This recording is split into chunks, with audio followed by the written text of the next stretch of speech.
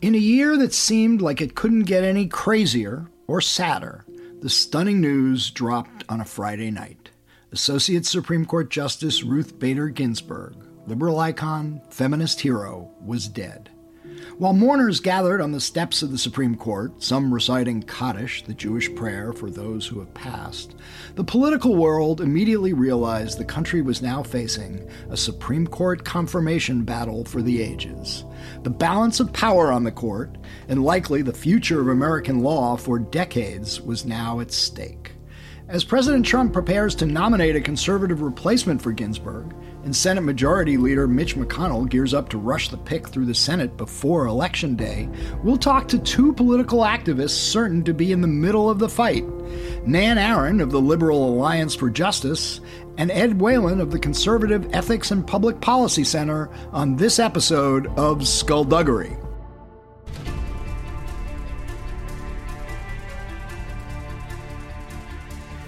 Because people have got to know whether or not their president's a crook. Well, I'm not a crook. I told the American people I did not trade arms for hostages. My heart and my best intentions still tell me that's true, but the facts and the evidence tell me it is not. I did not have sexual relations with that woman. There will be no lies. We will honor the American people with the truth and nothing else.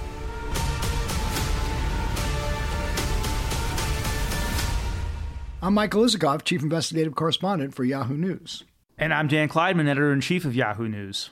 You know, all I could think of after, of course, the sadness of learning about Ruth Bader Ginsburg's passing is the opening of my favorite Washington movie, Advise and Consent, in which the news that the Secretary of State has died and there's going to be a massive, mammoth, epic confirmation battle over his replacement sweeps through Washington, and everybody starts angling and plotting strategy.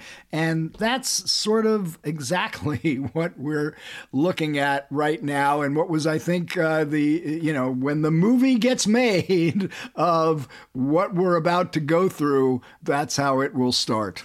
Yeah, it is one of those moments where I think, like, a lot of people remember where they were when they heard the news that Ruth Bader Ginsburg had died, because, first of all, there are not a lot of events that have the kind of like depth and profundity that news did. First of all, Ruth Bader Ginsburg was this icon, this hero to a lot of people, and also a cultural figure. I mean, one of the rare, I can't think of a Supreme Court justice who broke through the culture in the way that she did.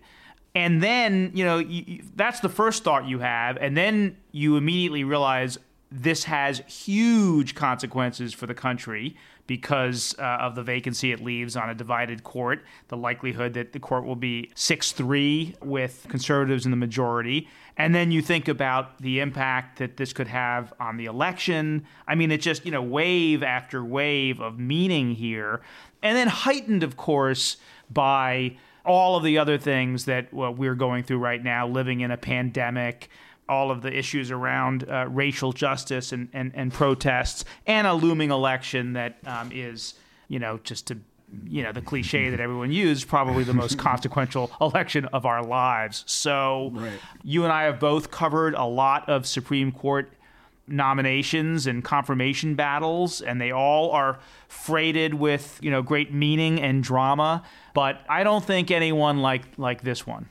Yeah. And I got to say, I was wrong on Friday night because, my first instinct is, no, McConnell and the Republicans wouldn't really dare to try a bridge too far, right? Yeah, I know. Thought it was a bridge too far. I know. We're like these jaded, cynical, Washington reporters, and I was in the Slack channel with our colleagues about this, and I said it won't happen. McConnell can't do this. It won't be tolerated. And then McConnell gave that statement Friday night saying that he, fully expects the Senate will vote on a replacement for Ruth Bader Ginsburg before President Trump leaves office. And then I thought, wrong again, that he was just doing this for political reasons, that the conservatives had to, show the evangelicals that they were going to make the effort, that here was a chance to finally, save the lives of unborn babies and overturn Roe versus Wade. And they had to at least go through the motions of having a Supreme Court pick by the president and then, going through the motions of a confirmation hearing. But no, I was wrong on both counts. McConnell is really going to do this.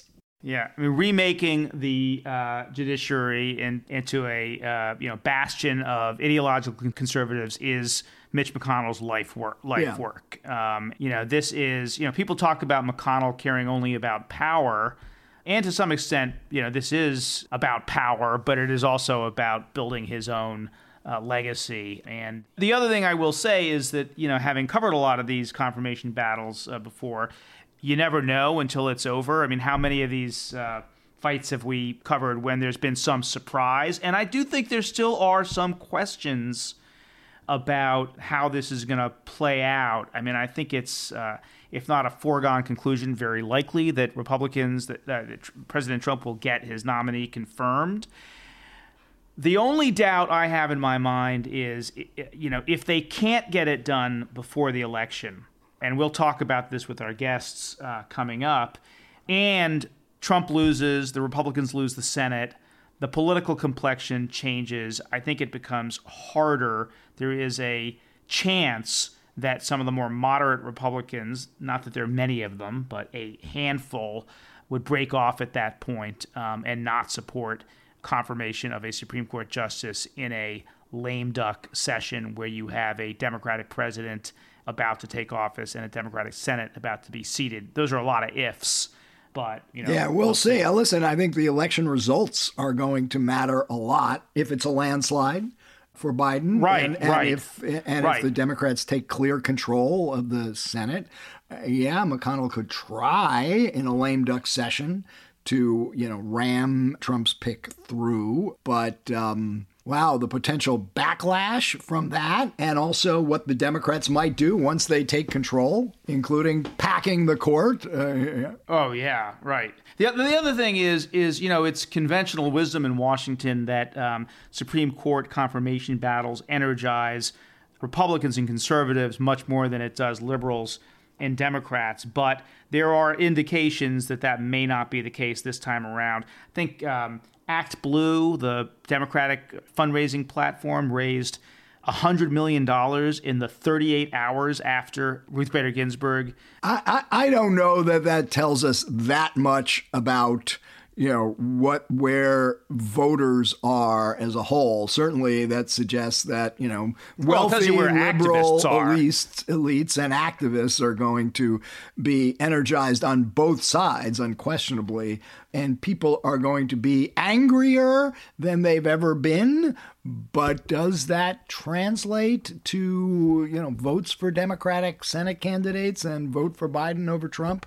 More so than the evangelicals and religious conservatives and other conservatives who do want to see a Supreme Court remade? I mean, I don't know. It could be a wash. I'm just saying I'm not sure it's going to be the clear advantage for the Republicans that it has been in the past. There is a lot at stake this time around that hasn't been the case in the past, and there's also a lot of passion and anger on the Democratic side. So we'll just have to see what happens. All right, we'll be getting into this with our two excellent guests, but right now there are two leading candidates who everybody's talking about, Amy Coney Barrett and Barbara LaGoya.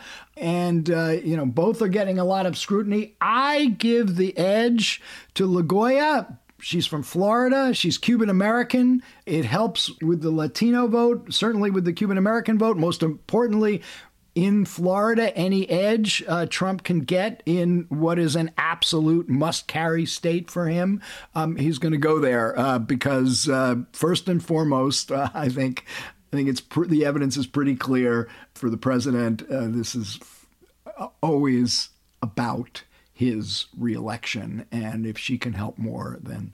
But we will see. We should know in a day or so. Since we mentioned at the beginning of this conversation that we've been wrong about everything to do with this right. this story. This will probably give this probably will make sure that Amy Coney Barrett gets the nod from Trump. But we got two great guests to talk about it. And before we go, just want to say that everyone ought to tweet at us and give us their feedback.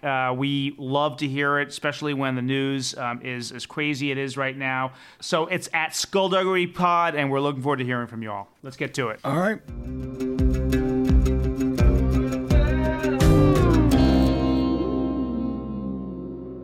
We are now joined by Nan Aaron, the president of Alliance for Justice and a longtime lobbyist for progressive judges on the Supreme Court and elsewhere around the country. Nan, welcome to Skullduggery. It's always fun to talk to you both. All right. Well, I don't imagine you view this as fun times at the moment, but give us your take on where you think things stand right now on what's looking like the ultimate Supreme Court confirmation battle royale, perhaps in American history. Well, at this very moment, the White House has narrowed its list of candidates, talking to senators and constituency groups from around the country and trying to round up the votes, round up support. Plus, I'm assuming they want to engage in a very thorough, complete vet of whoever they put up, because they do not want to have happened what happened with Brett Kavanaugh, namely a surprise. So I believe they're using this time this week to thoroughly vet whoever it is they're going to send to the Senate. So, Nan, that will affect the timeline, obviously, and I'm curious if you think there's any chance they can bring this to a vote before the election, or if it's going to have to be in a lame duck session. I think they can do whatever they want. We've seen before that they're willing to break traditions, dismantle customs that have been used in the Senate for years around judicial selections. I think they'll do exactly what they want to do, including move ahead, maybe even before they get a rating from the American Bar Association. They may lean on the FBI to conduct a really quick investigation. They may limit the hearing in the Judiciary Committee to a day. I don't think any of us knows at this point. And whatever it is, it'll be a political calculation. What will help them more? So, and then the two leading contenders appear to be Amy Coney Barrett, Circuit Court judge, and Barbara Lagoya. How do you pronounce it? It is Lagoya. Lagoya. Now, they've both been vetted. They've both been confirmed. Lagoya actually quite substantially with a lot of Democratic support. So does there have to be a full FBI background investigation, given that there presumably already would have been one in the last few years? And is the vetting, how much additional vetting do you think there would have to be? I apologize. It's Lagoya. Do I think there needs to be additional vetting? Yes.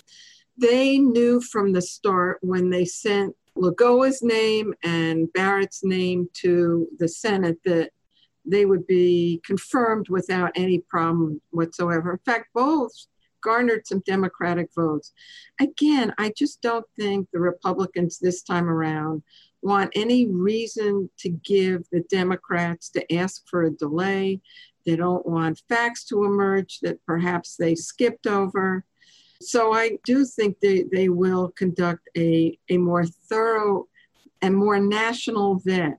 They'll probably speak to a lot more people. they'll probably scour writings. And I should say, particularly with Amy Coney Barrett, some groups, including ours, prepared lengthy reports on their records, and I'm sure the White House will be able to try to answer the criticisms that we raised in our report. We also researched Lagoa's background as well, although frankly there wasn't as much in her background as there was Amy Coney Barrett's.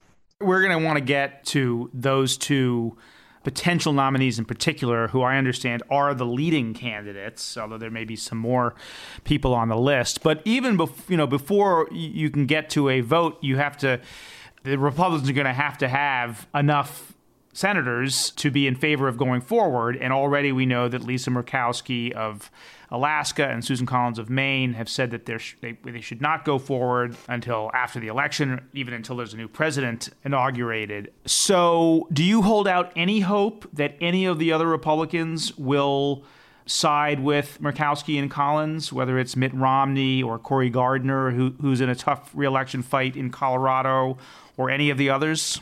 I always hold that. So, I mean, it's politics, so anything could happen. I mean, who would have thought when repeal of the healthcare law was up in the Senate that McCain would vote the way he did? I don't think anyone predicted that beforehand. So, yeah. Okay, you hold out hope, but I have to say, Nan, I've known you for a long time. I hear a little resignation in your voice. Are there things that the Democrats can do to stop this nomination from being rammed through, other than some surprise revelation, as what happened in Kavanaugh, or maybe other cases? But what's the strategy? What are Democrats doing to try to stop this? Well, I do think the Democrats will look at whosever record it is really carefully. I know Democrats are reaching across the political aisle, speaking to their Republican colleagues. There may be a few who are open to conversations. Someone like Mitt Romney, whose name has been mentioned several times over the weekend. Republicans running for re-election need the support of the right-wing base of their parties in the states. And they know the surest way to get those voters to the polls is to promise to deliver yet another Supreme Court justice who will then pledge to overturn Roe versus Wade. So I think anyone running, and again, hopefully I'm wrong, will go along with the president on this.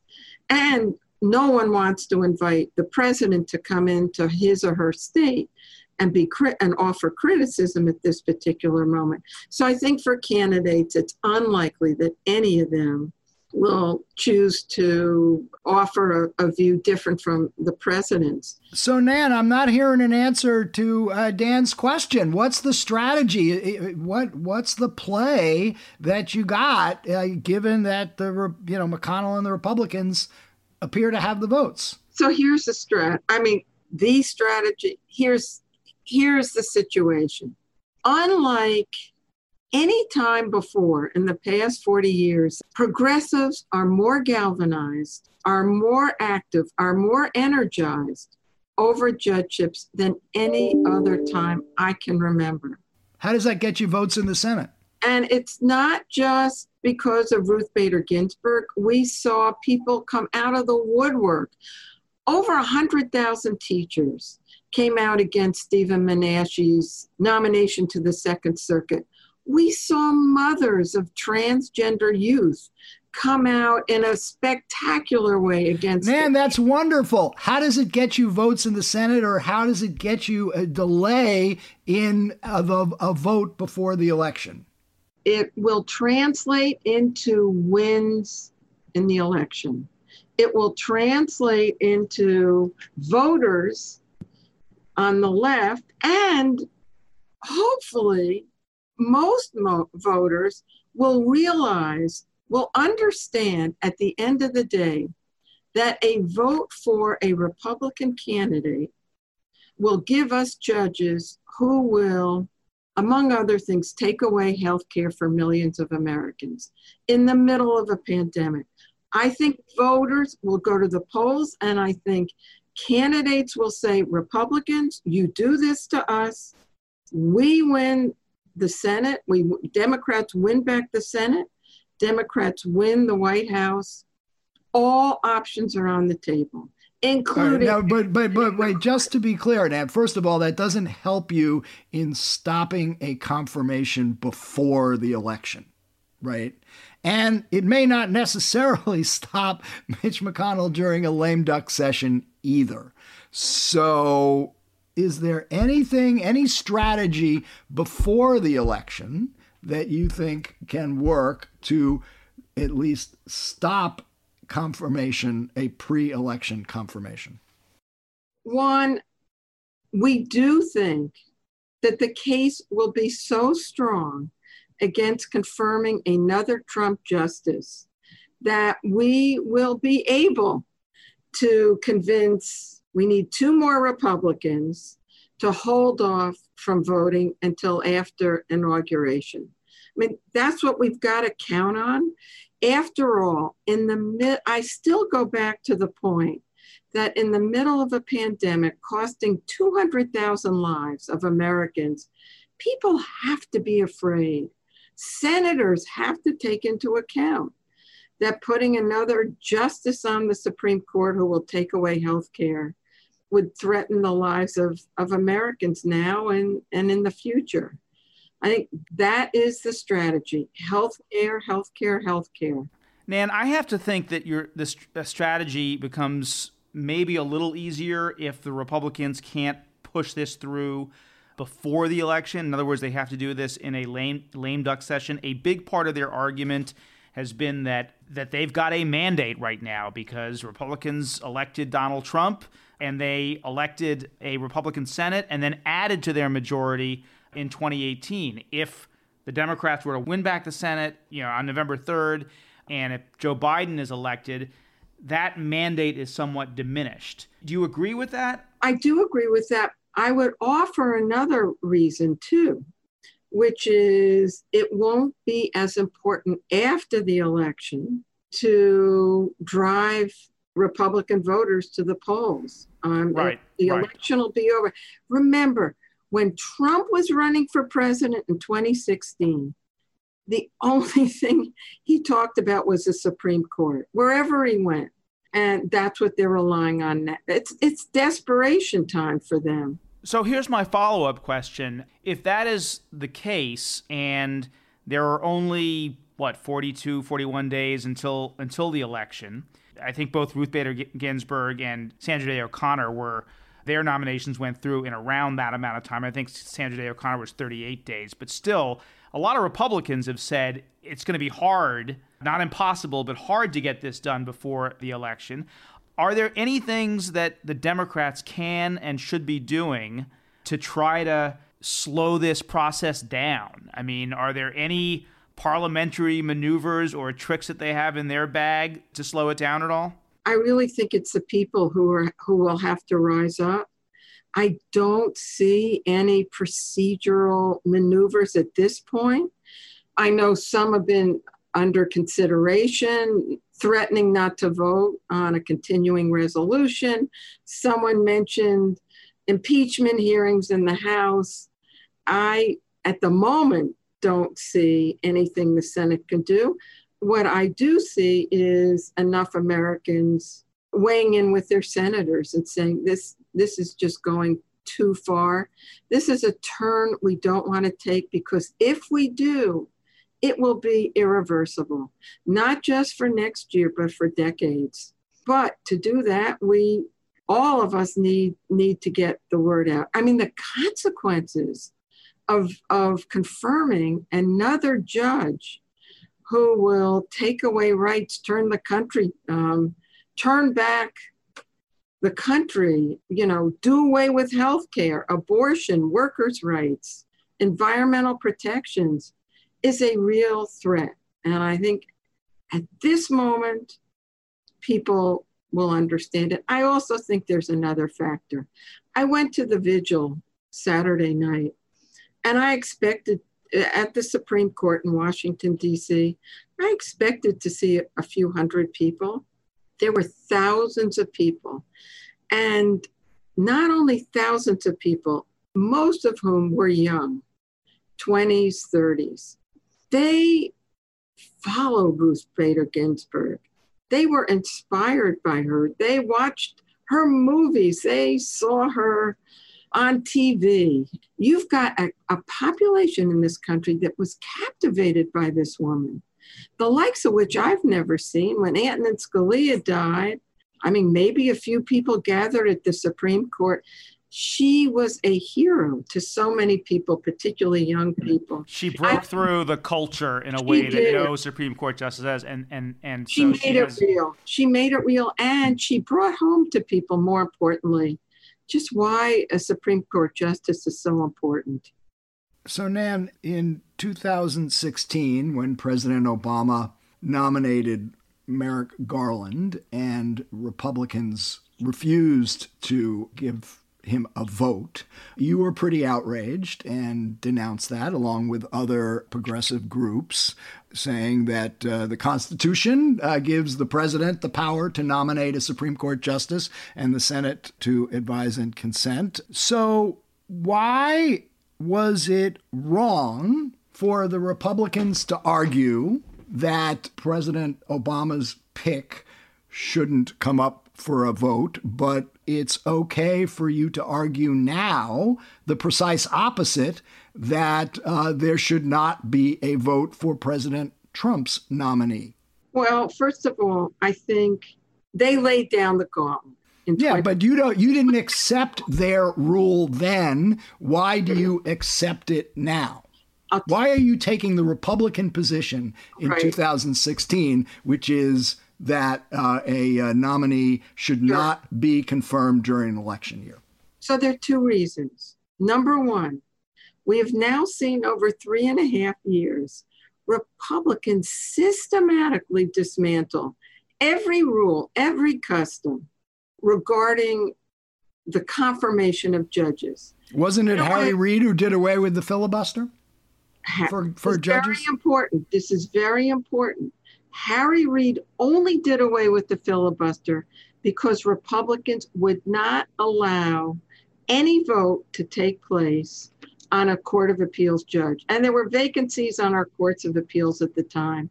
And Republicans simply would not allow votes to go forward, leaving dozens and dozens of seats open on the courts of appeal. So here we've seen over the past 3.5 years, the filibuster is gone for the Supreme Court.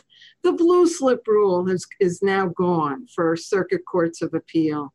We've seen Republican senators condone lying. Just look at the hearing of Brett Kavanaugh.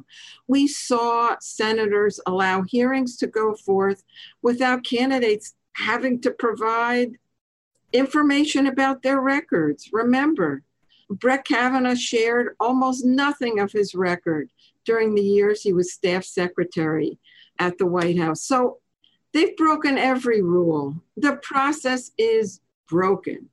And for now, the Democrats to say, oh, I'm just so sorry, the process is broken, we're going to take the high road. The reason they cannot do that is because 200 judges have been confirmed to every level of our judiciary since Trump.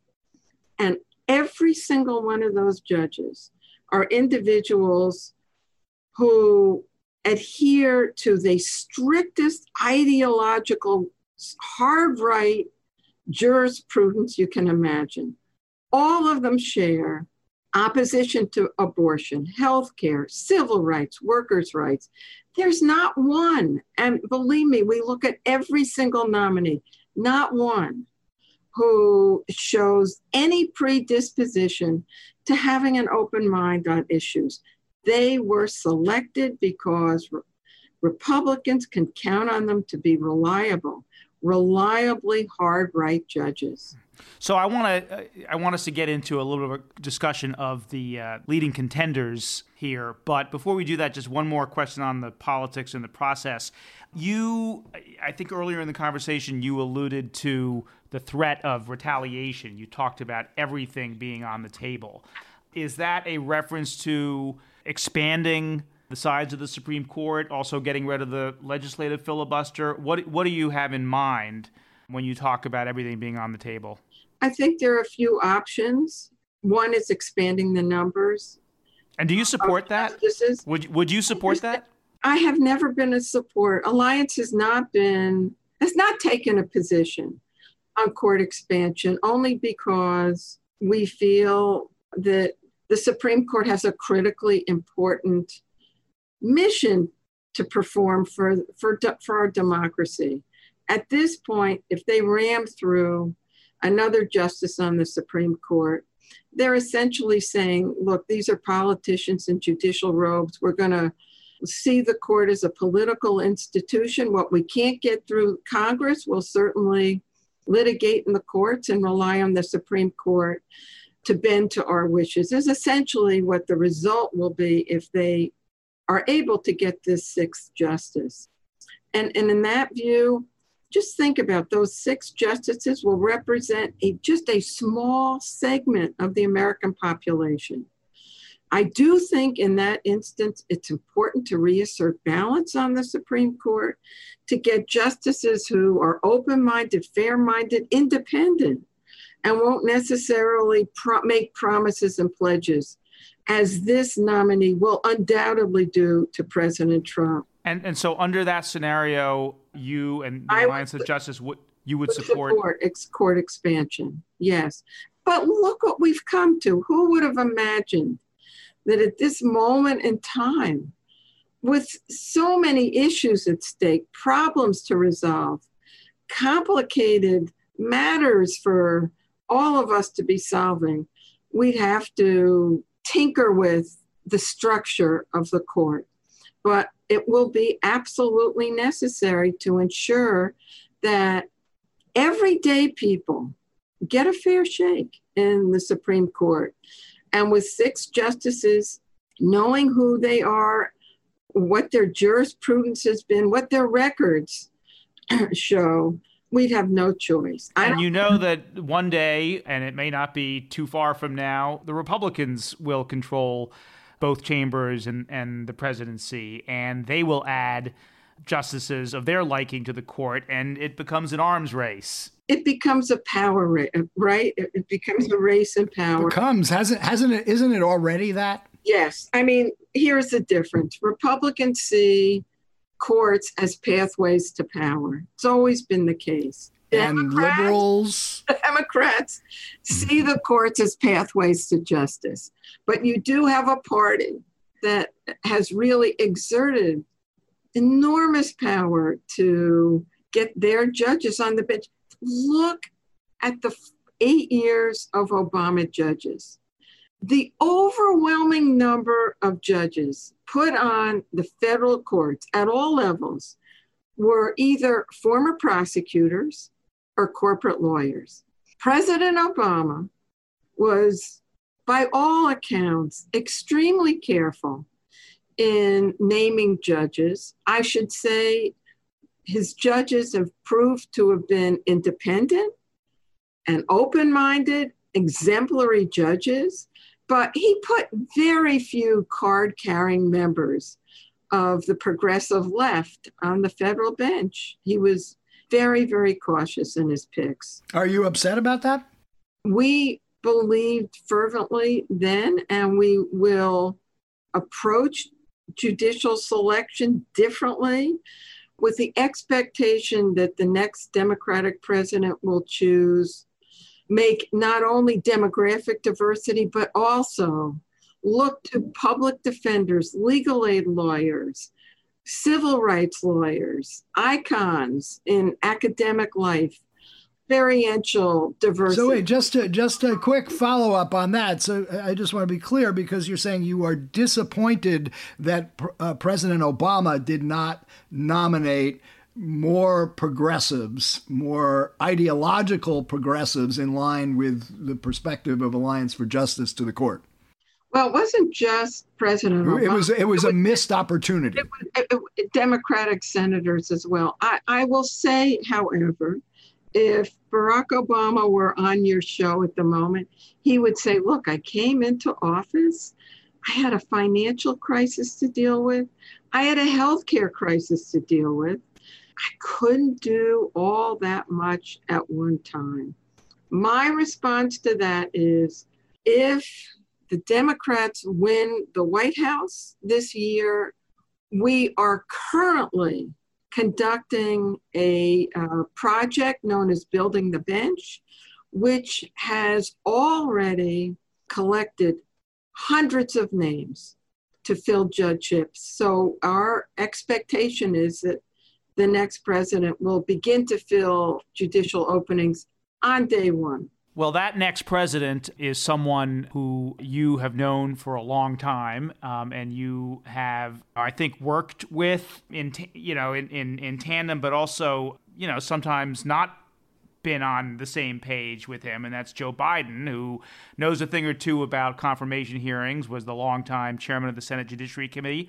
First of all, are you satisfied with what he has said so far about this vacancy and how the Republicans, and in terms of the Republicans wanting to ram this through, and what makes you think that he will be an advocate for the kinds of judges and justices that you would like to see on the bench? I am satisfied with what he said because he's made two central points. One, just wait until there's a president inaugurated in place. And I think absolutely. Number two, his talking points are absolutely right on point, and that is, let's look at what's at stake for the American people. The environment, consumer, civil rights, women's rights. I think he has been absolutely on target, and I'm very pleased with what he's going to say.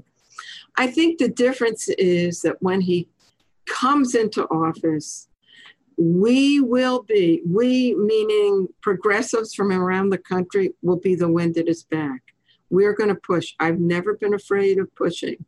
I never will be afraid. And we will, I think, knowing how many people are now prioritizing this issue, will ask him to make this a real priority for administration. Man, let's go back to these two leading contenders. The White House is believed to be vetting right now, Amy Coney Barrett and Barbara LaGoya. What do you got on them? Tell us what you know about them, what arguments you would use substantively to argue against their confirmation. So I think most importantly, the president has already shared with us his litmus test. So we have to assume that anyone he picks will subscribe to his beliefs and, in fact, promise. They will say at their hearing, of course I made no promises. But we know, all we have to do is look back in time when Harriet Miers was nominated by George W. Bush.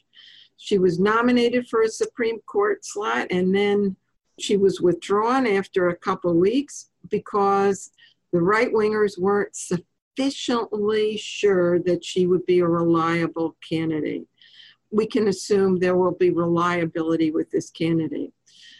The president has said he will pick candidates who, one, oppose the Affordable Care Act, and two, and will rule against the Affordable Care Act, and two, will vote to overturn Roe versus Wade. So in any event, with respect to either LaGoya or Amy Coney Barrett, we can be assured that they've guaranteed the White House that they will do both. We know. So if they, wait a second, if they testify under oath that they made no promises, you're going to assume that they're lying? Oh, you mean people lie at their confirmation hearing? No. I mean, but look, these are federal judges. I don't know if you have evidence that they have committed perjury in the past, but if they testify that they made no such promises, you're going to say they shouldn't be believed? If I collected a nickel for every nominee who swore to the committee they would follow precedent, and then once confirmed, did just the opposite, I would be the richest lady in America today.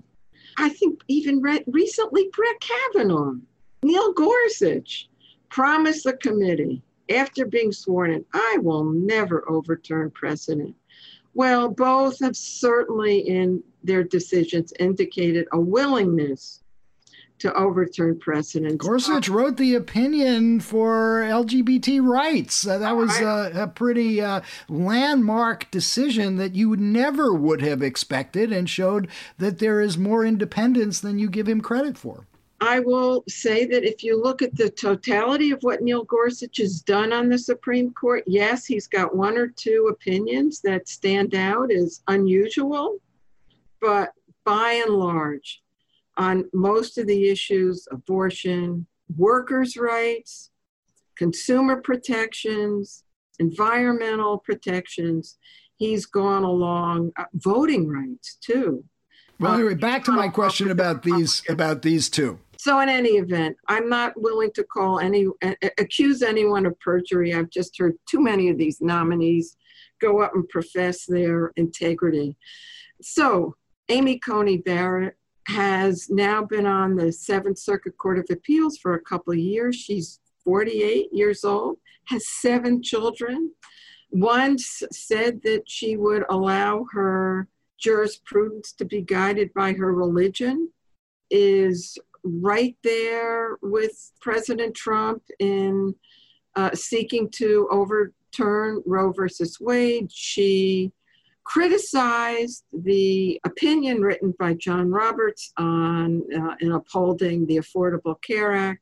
So we can assume on those 2 critical issues, she'll be a foot soldier in Trump's army. If people look on our website, they can see a much fuller exposition of her record. Barbara Lagoa, young, a Latinx Cuban-American from Florida, I think is probably gaining in appeal for this White House that very much wants to win Florida in the upcoming election.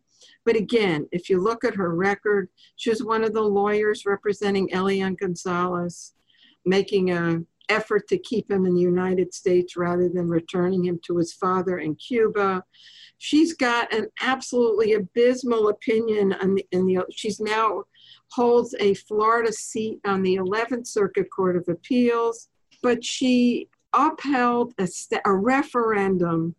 She said that the referendum upholding the ability of felons to vote was wrong. They could only vote after they paid their fines and restitution, which will have the effect of saying the tens of thousands of ex-felons in Florida will not be able to go to the polls. She's got a terrible opinion regarding minimum wage. She made it much harder for homeowners to defend themselves against bank.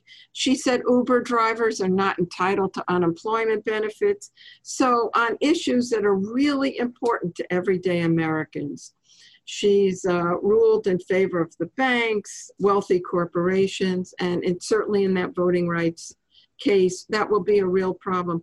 But no paper trail on abortion, as far as you know? No, but from what I can tell, she was such a hero to the Federalist Society that Leonard Leo, its head, flew down to Florida, I think, on one occasion to be her cheerleader. I mean, you've got to assume that this White House has vetted each and every Court of Appeals candidate to ensure their support for overturning Roe. But that will certainly be an issue that Republicans are looking at this very moment. Because as you know, we've got some senators like Hawley from Indiana who have openly... He's from Missouri. Thank you. Who have said... That's what we're here for. That they will not confirm anyone who is soft on overturning Roe versus Wade. Are you absolutely convinced that, if one of these two judges ends up being the nominee and is confirmed, that the conservatives on the court will have all the votes they need to overturn Roe? There's certainly doubt about John Roberts. Are you convinced that both Kavanaugh and Gorsuch would be votes to overturn Roe? I mean, given what Mike just said about where Gorsuch was. For sure, Gorsuch. For sure, Kavanaugh. I mean, look at Kavanaugh's record on the D.C. Circuit with respect to abortion. Well, he's never ruled on. No, he hasn't on the underlying. But he's been very tricky in terms of abortion. He hasn't overturned Roe versus Wade. But remember, on the Court of Appeals, his ruling would have had the effect with respect to a young immigrant woman. The obstacles that he placed in her path to getting an abortion would have ensured that she couldn't have had a safe abortion when she wanted it. I don't know. I can only surmise that with a 6 vote, they will do everything they possibly can to overturn Roe versus Wade, and at the very least will continue to chip away at Roe every way they can. We've talked about the future Supreme Court cases, but let's assume that you prevail and Democrats prevail in preventing a confirmation before the election. That leaves an 8-member Supreme Court that, given what everybody is expecting to be the flood of litigation over this election, could well decide the next election, an 8-member Supreme Court in which the Republicans now have a clear majority. Does that make you nervous in and of itself to leave the court as it is when that court will be may well decide who the next president is? Yes, it does. But it also makes me nervous to think that they might get another justice on the court as well. But we certainly can't count on this court, particularly in the area of voting, to basically do the right thing. I mean, look at the 2000 opinion in Bush versus Gore. Even the Republicans appointees on the court said, well, this is our opinion, but we really don't want it to be used as precedent going forward. They knew exactly what they were doing.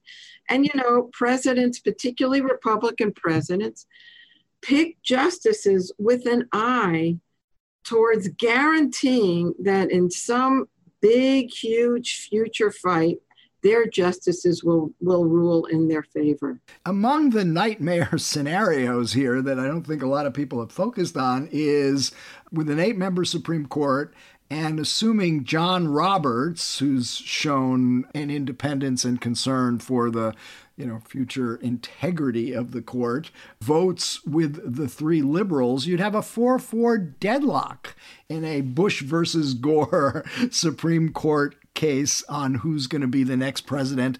Where does that leave the country?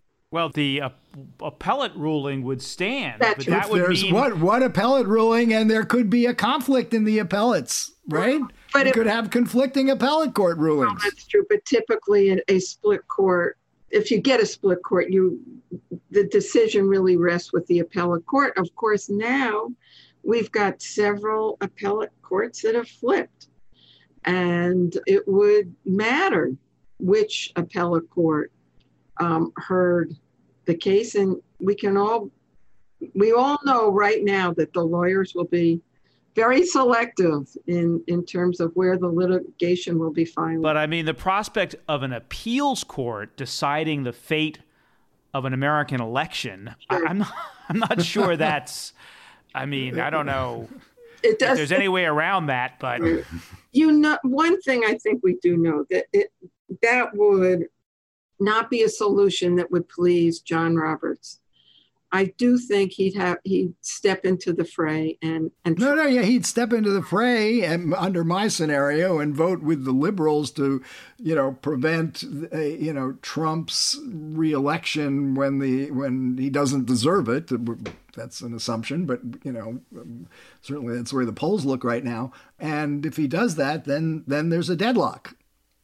So well, I think Nan is suggesting that. I mean, what is that rule that if there's a deadlock? Well, let's see. There's no. I think in the end, the next Congress would select who the next president would be in this scenario, right? God. I mean, and then it's all a question of who controls the Senate. All these things, this kind of speculation would seem inconceivable, any other time. But in the year 2020, yeah, I know anything can happen. Anything can happen. Anything can happen. Well, Nan, thanks a lot. We will definitely want to stay in touch as we get closer and closer to Supreme Court Armageddon. Thanks a lot for having me. It is always fun and a pleasure. And keep up your great work, all of you. Thanks, Nan. All right.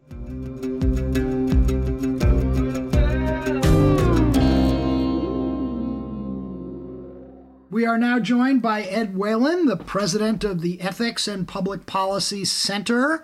Ed, welcome to Skullduggery. Thank you, Mike. So, as I understand it, you are one of those strongly advocating for President Trump to fill this Supreme Court seat now and the Senate to take it up and confirm his nominee. I guess to start out, the president seems to be focused on two candidates, Amy Coney Barrett and Barbara Lagoa, both appellate court judges. What are you hearing? Who's got the edge at the moment? Well, I can't pretend I'm hearing anything other than what you're hearing or reading. So I don't know. There may well be other candidates in the mix too. What does seem likely is that whoever is selected will be someone whom the Senate has very recently confirmed to a Court of Appeals seat. So unlike, say, back when I handled Ruth Bader Ginsburg's nomination to the Supreme Court in 1993, and we had 13 years of a judicial record to wade through, and we managed to do that very, very quickly. Here, there's going to be a very small additional record to go through, and I think the Senate ought to be able to be both swift and thorough. Hey, Ed, we're going to get into the judicial backgrounds of at least those two candidates that Isikoff mentioned, but can you walk us through the process a little bit? If this is going to be done expeditiously, what actually needs to happen?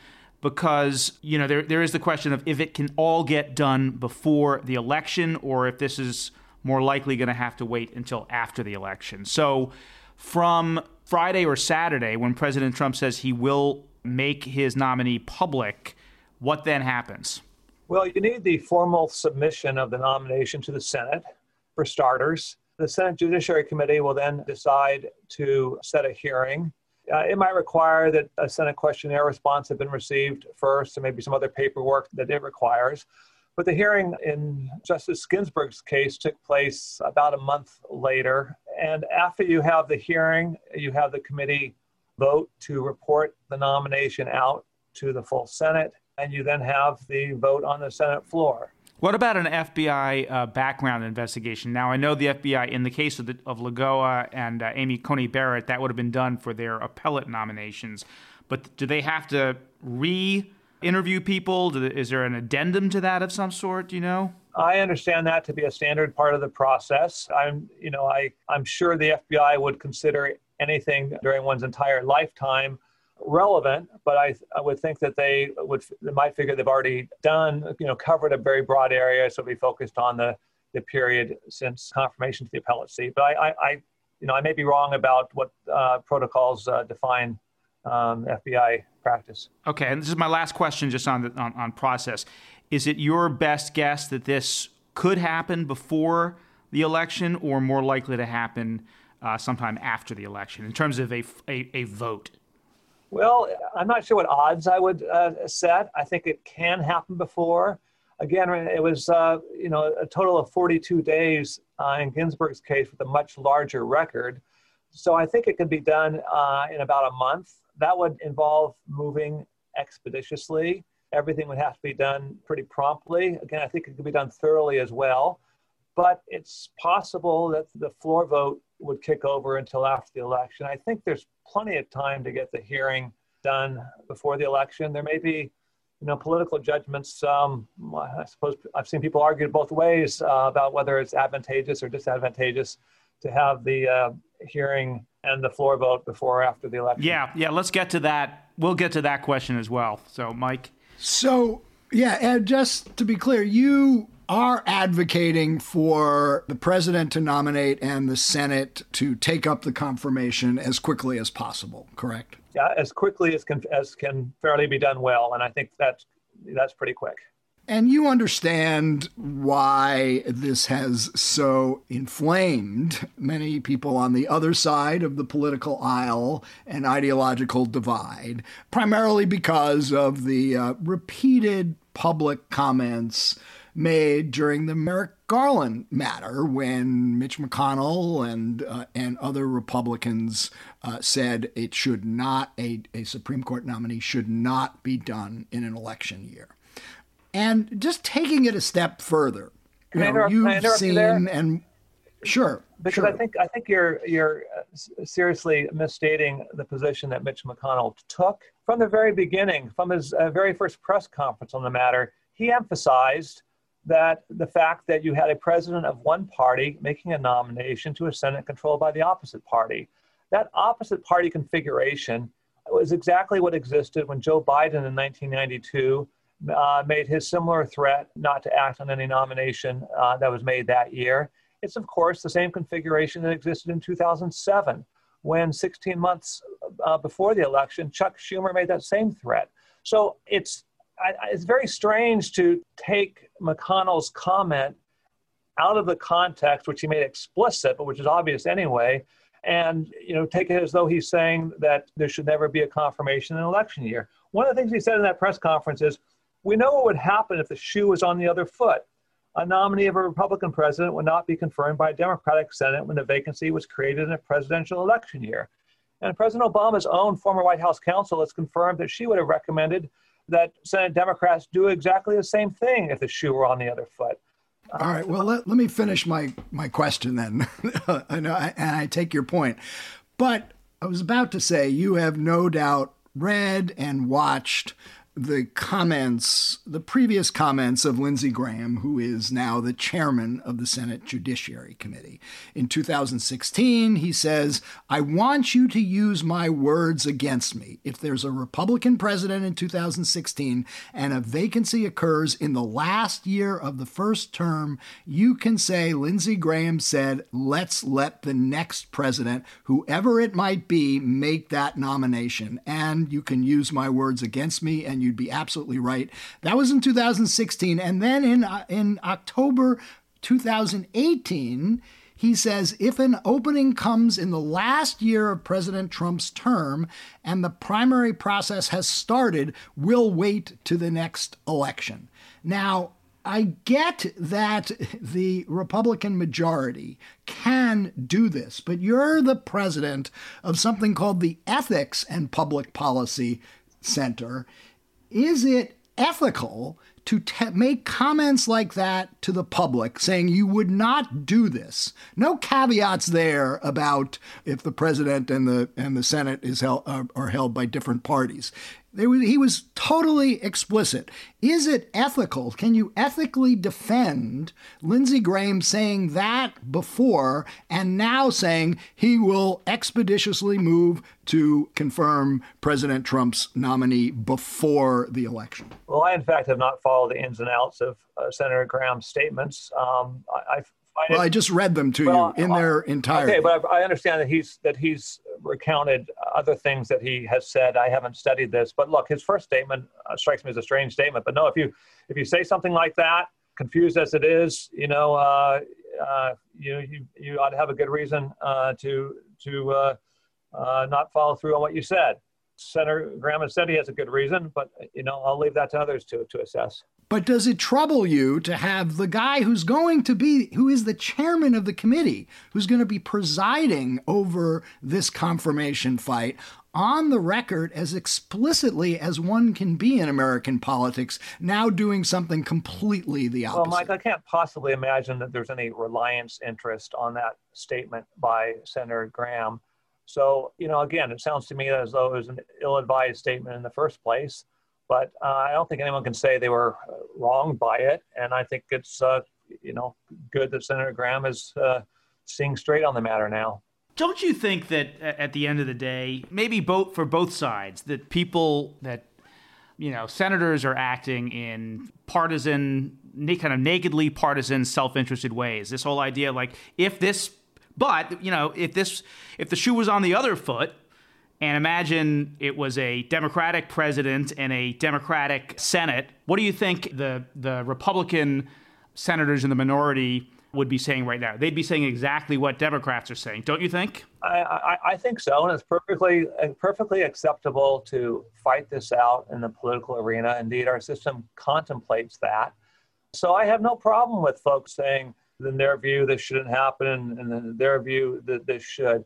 Look, what's happened more broadly, and I think I'll get your agreement, both of you, on this, is, as in the stereotypical bad marriage, each side is ready to exaggerate the faults of the other, and you end up with this process of continual escalation. I don't think anyone can seriously dispute what President Obama's former White House counsel said, which of course Democrats would have done exactly the same thing as McConnell if the polarities had Who are you reversed. referring to there, Ed? I'm sorry? Which former White House counsel are you referring to? Which former White House counsel are you referring to? Catherine Rumler. I hope I'm pronouncing her Rumler. Yeah, Kathy Rumler. Yeah. Yeah. But again, you look at what Biden said in 92, what Schumer said in 2007. This is all baked into the process for so long. One has to, pretend a real naivete to think otherwise. And likewise with what's happening now. But does that mean that I'm contending that Republicans, wouldn't object if Democrats were doing it? Of course they would object. That's this sort of back and forth political fight is exactly what our system contemplates. There's nothing wrong with that.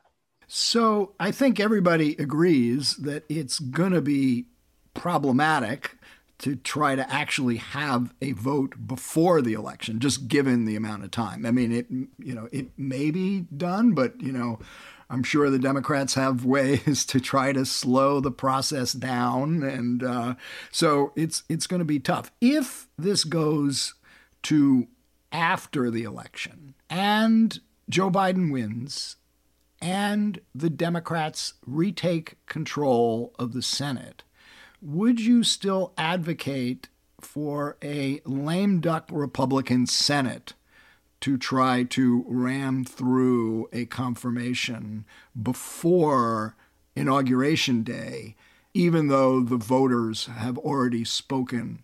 Look, the president under your scenario is president until the new president is sworn in. The Senate is the Senate until the new Senate is sworn in. So yes, they should exercise their responsibilities. But Ed, from a public policy point of view, thinking about the good of the country and how that would look and how folks would react in that scenario, yes, it can be done. Are you saying it should be done? Well, look, there are too many contingencies in your hypothetical for me to speculate about. So, I can imagine a situation in which one would say, hey, just not worth it. But I don't think the threat from the left of riots and destruction and, killings should be given any weight in the process, just, to the contrary. So, I understand the intense feelings on both sides. I think in many ways, we live in a grievance, a political culture of grievances in which both sides have convinced themselves that they're more aggrieved than the other. But I don't see some sort of principled reason in the abstract. Again, perhaps concretely, I might agree with you under the scenario, in November, but I don't see a concrete reason in the abstract to say, in this situation, the Senate should not act. Well, let me just probe just a little bit more on that, because, one of the main arguments, which I think you alluded to, that, Senator McConnell, Leader McConnell has put forward, and other Republicans, is that because they control both the White House and the Senate, that they've got, a popular mandate to do this right now. And I guess the question is, if in a lame duck session with a president to be Biden and a Democratic Senate soon to be seated, is that argument somewhat diminished? I mean, do they have the same mandate that they had in a lame duck session where they've lost the Senate and the presidency? There are political constraints that will shape all this. One can imagine scenarios under which some Republican senators might say, aha, things are dramatically different now. We shouldn't go through with this. One could imagine other situations in which to say, yes, we ought to stick with this. The question is really too abstract for me to say more than that. It doesn't seem that abstract because, it looks to me like a, certainly plausible, if not likely, scenario that this is going to go into a post-election fight. But as a purely practical matter, I don't think, I haven't heard any leading Democrats or any Democrats at all calling for riots or violence in the street, but they are talking about, if they get back control of the Senate, expanding the Supreme Court by at least a couple of justices, making D.C. a state in which they'll get 2 Democratic senators, and ending the filibuster. Now, if you're Mitch McConnell, one would have to assume that that's something you have to think about, because if you lose the majority, all that is on the table. How would you argue that which the Democrats under the Constitution can do, they should not do when you are arguing for Republicans to push through this confirmation right now? Well, for starters, I certainly do not agree that D.C. statehood is something that can be done by statute. I don't agree with that at all. Alaska and Hawaii were admitted without a constitutional amendment by statute. Okay, I'm sorry. States are admitted to the union. States are admitted to the union. There's some sort of D.C. statehood bill that I'm sorry. You're right. States can be admitted by statute. I'm sorry, but there's some sort of but D.C. has a special status under the Constitution already, and to transform that into a state would, I believe, require a constitutional amendment. D.C. already has 3 electoral votes, so it has this very special status. But in any event, to turn to your question, again, part of my answer is that politics properly constrains what is actually feasible.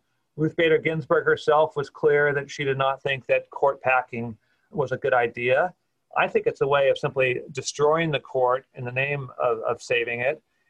Look, if you look back to these changes that have happened recently, they've all been initiated by Democrats and then extended by Republicans. And it's going to be, I speak of the abolition of the judicial filibuster in 2013 by Harry Reid, and then the abolition of the Supreme Court filibuster in 2017 after Democrats, in a historic blunder, filibustered the Gorsuch nomination. You can go back to the launch of the filibuster against the lower court nominees in 2003. So if there's an effort to add 2 justices to the court, and before you know it, when the configuration changes, Republicans will add 2 more, and soon we'll have a 67-member court. And it will not be regarded as a court at all. Now, some might prefer that, but I just say those who purport to care about the court as an institution, I find it very strange that they're proposing this sort of court packing. And as I understand, Joe Biden has opposed this so far, at least. Yeah, I think that is right. He has opposed it, and I don't think he's all that hot on the filibuster either, but he's a Senate institutionalist, and these things can change. Yeah, and look, I think there are lots of Democratic senators who would be very reluctant to abolish the legislative filibuster. The legislative filibuster serves the interests of individual senators and making sure that there's a supermajority before there's any grand transformational change. And despite all the heated talk right now, I think there are a lot of senators who would be reluctant to alter that. Again, in part because they would know that not too far down the road, the Republicans would use their simple majority power to enact transformative legislation that Democrats would oppose. Okay, well, with the time remaining, let's talk a little bit about these candidates that President Trump is considering. And we're hearing from our reporters who are out there talking to sources that right now it is really between Amy Coney Barrett and Barbara Lagoa. So, let's begin with Amy Coney Barrett, who Trump himself has said he was waiting for Justice Ginsburg's retirement or demise, I guess, that he would seriously consider filling that seat with Amy Coney Barrett. Tell us about her. Tell us about, I assume you think she would be a home run for the president? From everything I know and hear about her, she would be outstanding. Look, she is a former Scalia law clerk. She was a very distinguished professor at Notre Dame. Her academic work is admired across the board. When she was nominated to the Seventh Circuit in 2017, every single Supreme Court clerk from the term that she clerked signed a letter attesting to her great qualities and supporting her nomination. That includes lots of very prominent liberal academics. She's, I think, been very effective on the Seventh Circuit these last 3 years. And I think there's ample reason to think that she would be great. Do you believe she would be a vote to overturn Roe versus Wade? I sure hope so. Well, she has been described as a textualist, as an originalist. She's been critical of the Roe decision. But I saw today that she gave a talk at Jacksonville University in which she said that she believed, this is according to the New York Times, the core holdings of Roe that women would have the right to an abortion would not change in the future. But there could or would likely be restrictions placed on abortion. So, conservatives sometimes talk about the greenhouse effect in reference to Linda Greenhouse, that nominees who everyone believes would vote the way they want them to vote would vote as a conservative, sometimes change their positions once they get on the court, whether it was Justice Souter or even Chief Justice Roberts. So how confident are you sitting here right now that she would do that? She would vote to overturn Roe versus Wade? Well, look, I can't assert any particular degree of confidence. I actually don't think it's correct that she's said anything specific about Roe negatively in the past. I have seen that quote that you said about her prediction that Roe itself wouldn't be overturned. What year was that, by the way? Do you have that handy? I don't. I don't have it in front of me now. Okay. In any event, look, if she's faithful to principles of originalism and textualism, she'll recognize, as frankly almost everyone across the ideological spectrum recognizes, that Roe was wrongly decided. You had lots of liberal law scholars saying it's indefensible. Obviously, you get to the stare decisis question, which is notwithstanding its error, should it be overturned? That's a question on which, I would hope very much that she sees that it's corrupted American politics for, decades now, that returning this issue to the people, which of course is what overturning Roe means, not outlawing abortion. It is instead letting the people of each state decide what the abortion laws in their states ought to be. I would think she would recognize that would undo the corruption of the political process. But I don't claim to know her mind. What can you tell us about Barbara Lagoa? Well, I probably know even less about Barbara Lagoa than I do about Judge Barrett. Barbara Lagoa is a very accomplished jurist in Florida. She served on an intermediate appellate court in Florida for about 13 years. Very short tenure on the Florida Supreme Court before being appointed to the 11th Circuit, the regional appellate court, last year by President Trump. I've heard great things about her, both professionally and personally. She has, she's a Cuban American, daughter of refugees, I believe, who has very much lived the American dream, and I think appreciates the fragility of freedom. She doesn't. Again, she's been on the 11th Circuit for only actually less than a year now, so there's not an extensive record there. But everything I hear is very strong. Do you have, Ed, any thoughts on how President Trump is thinking about this decision? Because he certainly would excite a lot of You're smiling. Well, I certainly don't claim to have a reading on President Trump's mind. But okay, but I mean, your question. I mean, obviously, every White House on every Supreme Court nomination looks for the political upside. That's always the case. That search for political upside might well be even keener in this particular environment. So, and again, I think there are strong cases to be made for either Judge Barrett or for Judge Lagoa. For Judge Lagoa, the pitch would be, look, here's a way to secure Florida. Here's a way to have appeal to Hispanic Americans in important states throughout the country. Here's someone, who will come across very well for you. Now, that last point would be the same for Judge Barrett, but, she's from Indiana. And the political case there is really, I think, a little more to established legal conservatives who know Amy Barrett more than they know Barbara Lagoa, and I think that she's an outstanding legal mind and would see her as a great Supreme Court justice. But do you think Donald Trump actually cares about legal conservatives? Well, I think he knows and has shown that he knows that legal conservatives and voters out there who trust legal conservatives are an important part of his constituency. So I think if he were making a political calculus here, he would see some significant political upside to the Barrett nomination, just to see what to Lagoa. I can't pretend to gauge how he would see, or how his advisors would see one versus the other. Two quick final questions. One is, who do you think would be easier to confirm? It seems like a wash to me. I mean, I will say that, right now, the Republicans with 53 members have seemingly lost Collins and Murkowski. That actually puts them, I think, in a better position than they had 2 years ago when they had 51 members with Collins and Murkowski, because they no longer have to worry about losing Collins and Murkowski. In other words, they're the same 51 with the remaining senators stronger. So I don't see, why either of these picks would lose any Senate Republican support. Which other Republicans do you think the White House could lose here? I mean, Romney? Look, folks talk about him. You'll have a better read on him than I would. I think that he would recognize that the justices that President Trump has already appointed have been advocates of the rule of law. I've already ruled against President Trump in some cases of personal importance to him. So I think that Mitt Romney ought to recognize that the interest of the rule of law would be served by getting another good justice on the court.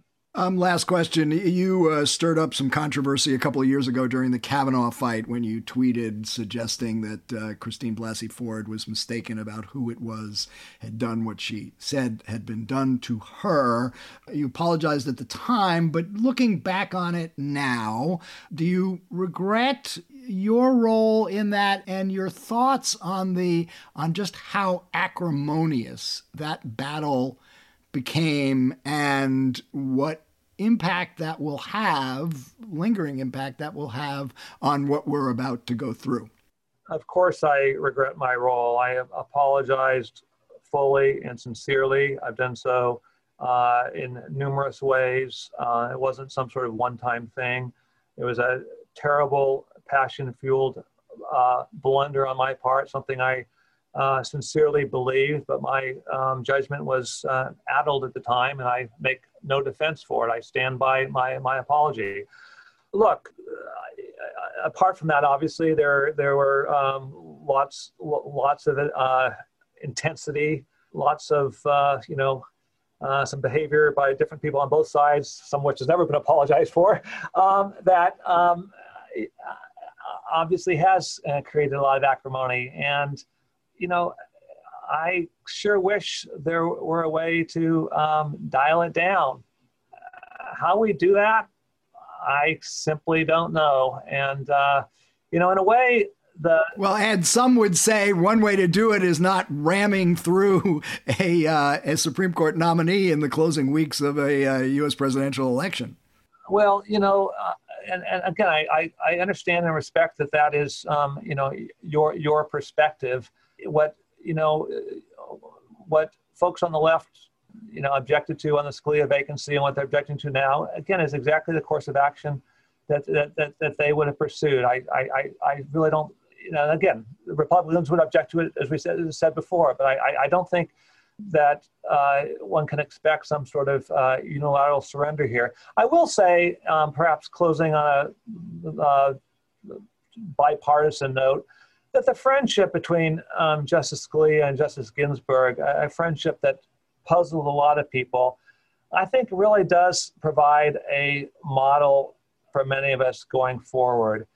The lesson isn't that you hide your differences, but the lesson is that, you can know and like and respect people who have very different views from you, and you can learn from them. And I wish in these intensely politicized times that all of us could learn more from them on that. Well, maybe we can all go to the opera together. That might be too much to maybe a baseball game. I'd like Mitch McConnell. Okay. How about Mitch McConnell and Chuck Schumer at the opera sitting next to each other? I think that is an opera. Let's go for that. Yeah, right. All right. All right. Well, Ed, thanks for joining us, and we will want to stay in touch as this battle royale unfolds. Thank you, guys.